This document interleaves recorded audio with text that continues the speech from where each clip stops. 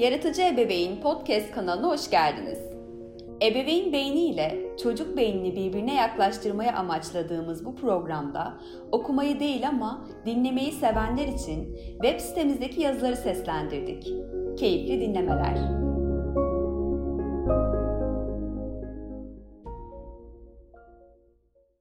Ergen Çocuk. Hazır mısınız? Sürekli gelişim ve değişim içinde olan çocuğunuz ergenlik dönemine giriyor. Çocuğunuz yetişkinliğe ilk adımını atmak üzere. Bu adımla beraber çocuksu tutumların yerini yetişkin tutum ve davranışlar alacak. Çocuk gelişiminin en yakın takipçisi olan anneler, babalar bu gelişimi şaşkınlıkla karşılayabilirsiniz. Endişe etmeyin. Ergenlik dönemi oldukça doğal ve her çocuğun geçtiği bir dönemdir. Çocuğunuzun rolündeki değişkenlik, davranış ve tutumları, psikolojik ve somatik değişiklikler. Her çocuğun karşılaştığı ancak her çocuk üzerinde farklı sonuçlanan bu evre ile nasıl başa çıkacağınızı ya da şu an ergenlik dönemi içerisinde olan çocuğunuz için ne gibi önlemler alabileceğinizi biliyor musunuz?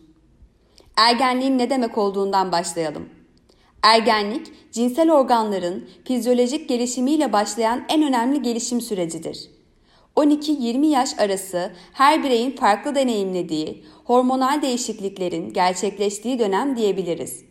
Ergenlik dönemi 20 yaşından sonra son bulması gerekir. Ancak bazen son bulmadığını ilerleyen yaşlar için kalıcı hasarlar bıraktığını gözlemliyoruz. Bu evre en önemli gelişim evresi olmakla beraber ne kadar sağlıklı bir şekilde atlatırsanız çocuğunuzu psikolojik rahatsızlıklardan o kadar koruyabilirsiniz. Ergenlik döneminde görülen özellikler nelerdir? Çocuğunuzun son çocukluk dönemini sakin, düzenli ve çocuksu ruh halinden yetişkin olma dönemine yani o fırtınalı döneme girilirken gözlemlenen değişiklikler ergenliğin sancılı adımlarıdır. Fiziksel değişiklikleri cinsiyete göre ayırmak mümkün ancak duygusal değişiklikler hemen hemen aynıdır. Ebeveynin koymuş olduğu kuralları ezmek ve çiğnemek gibi tutumları olacaktır. Çevreye duyduğu merak ile derslerde düşüş görülebilir. Eleştiriye ya da kendisine yapılan uyarılara sert tepki verebilir. Özgürlüğüne aşırı düşkün olurlar. Kararsızlık, kendiyle ve ebeveyn ile çatışma, takıntılar bu dönemde sıklaşır. Aile içerisinde şiddet gören ve kötü davranışlara maruz kalan çocuklar sorunlarıyla şiddete başvuracaktır. Karşı cinse ilgi çoğalır ve duygusal bağlılığa bu dönemde sık rastlanır. Fiziksel değişiklikler nedeniyle utanma ve çekingenlik olacağından içe kapanıklık, özgüven eksikliği görülebilir. Fiziksel değişiklikler kız ve erkeklerde farklı bir yol izler. Kızlarda vücut ağırlıklarında artış görülür. Boyda 10-20 santim aralığında uzarlar. Göğüsler belirginleşir, adet dönemi başlar, vücudun belli bölgelerinde kıllanma görülür. Hormonal salgılar artar, deri yağlanır ve sivilcelenme görülür. Erkeklerde vücut ağırlığı 7-20 kilogram artış gösterir, 10-30 santim aralığında uzarlar. Ses çatallaşmaya başlar ve kalınlaşır. Kas dokusunun artmasıyla irileşme başlar. Yüzde, kollarda ve bacakta kıllanma görülür.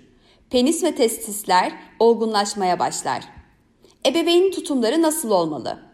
Ergenlik dönemi bireyin hem kendisiyle hem de çevreyle çatıştığı zorlu bir dönemdir.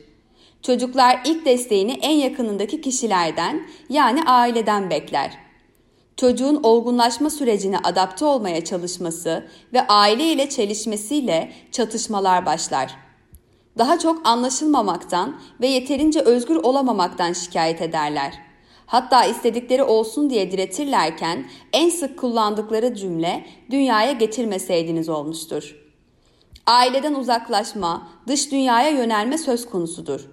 Çevresindeki insanlarla kendini kıyaslama, takıntılar, karşı cinse ilgi, kendini beğenmeme gibi sorunlar ergenliğe ilk adımını atan çocuklar üzerinde sık karşılaşılır. Çocuklar ebeveynlerinin yansımasıdır. Şikayet etmekten önce kendimize dönüp bakmalıyız. Çocuklarınızla kurduğunuz sağlıklı ilişkiler ve doğru tutumlar bu dönemi kolay atlatabileceğinizin göstergesidir.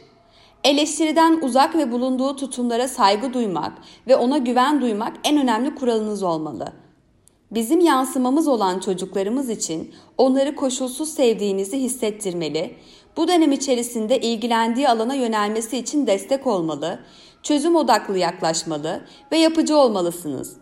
Yaşadıklarını sizinle paylaşmasına imkan tanımalısınız. Size karşı güven duygusunu kazandırmalı ve onlara yalnız olmadıklarını hissettirmelisiniz.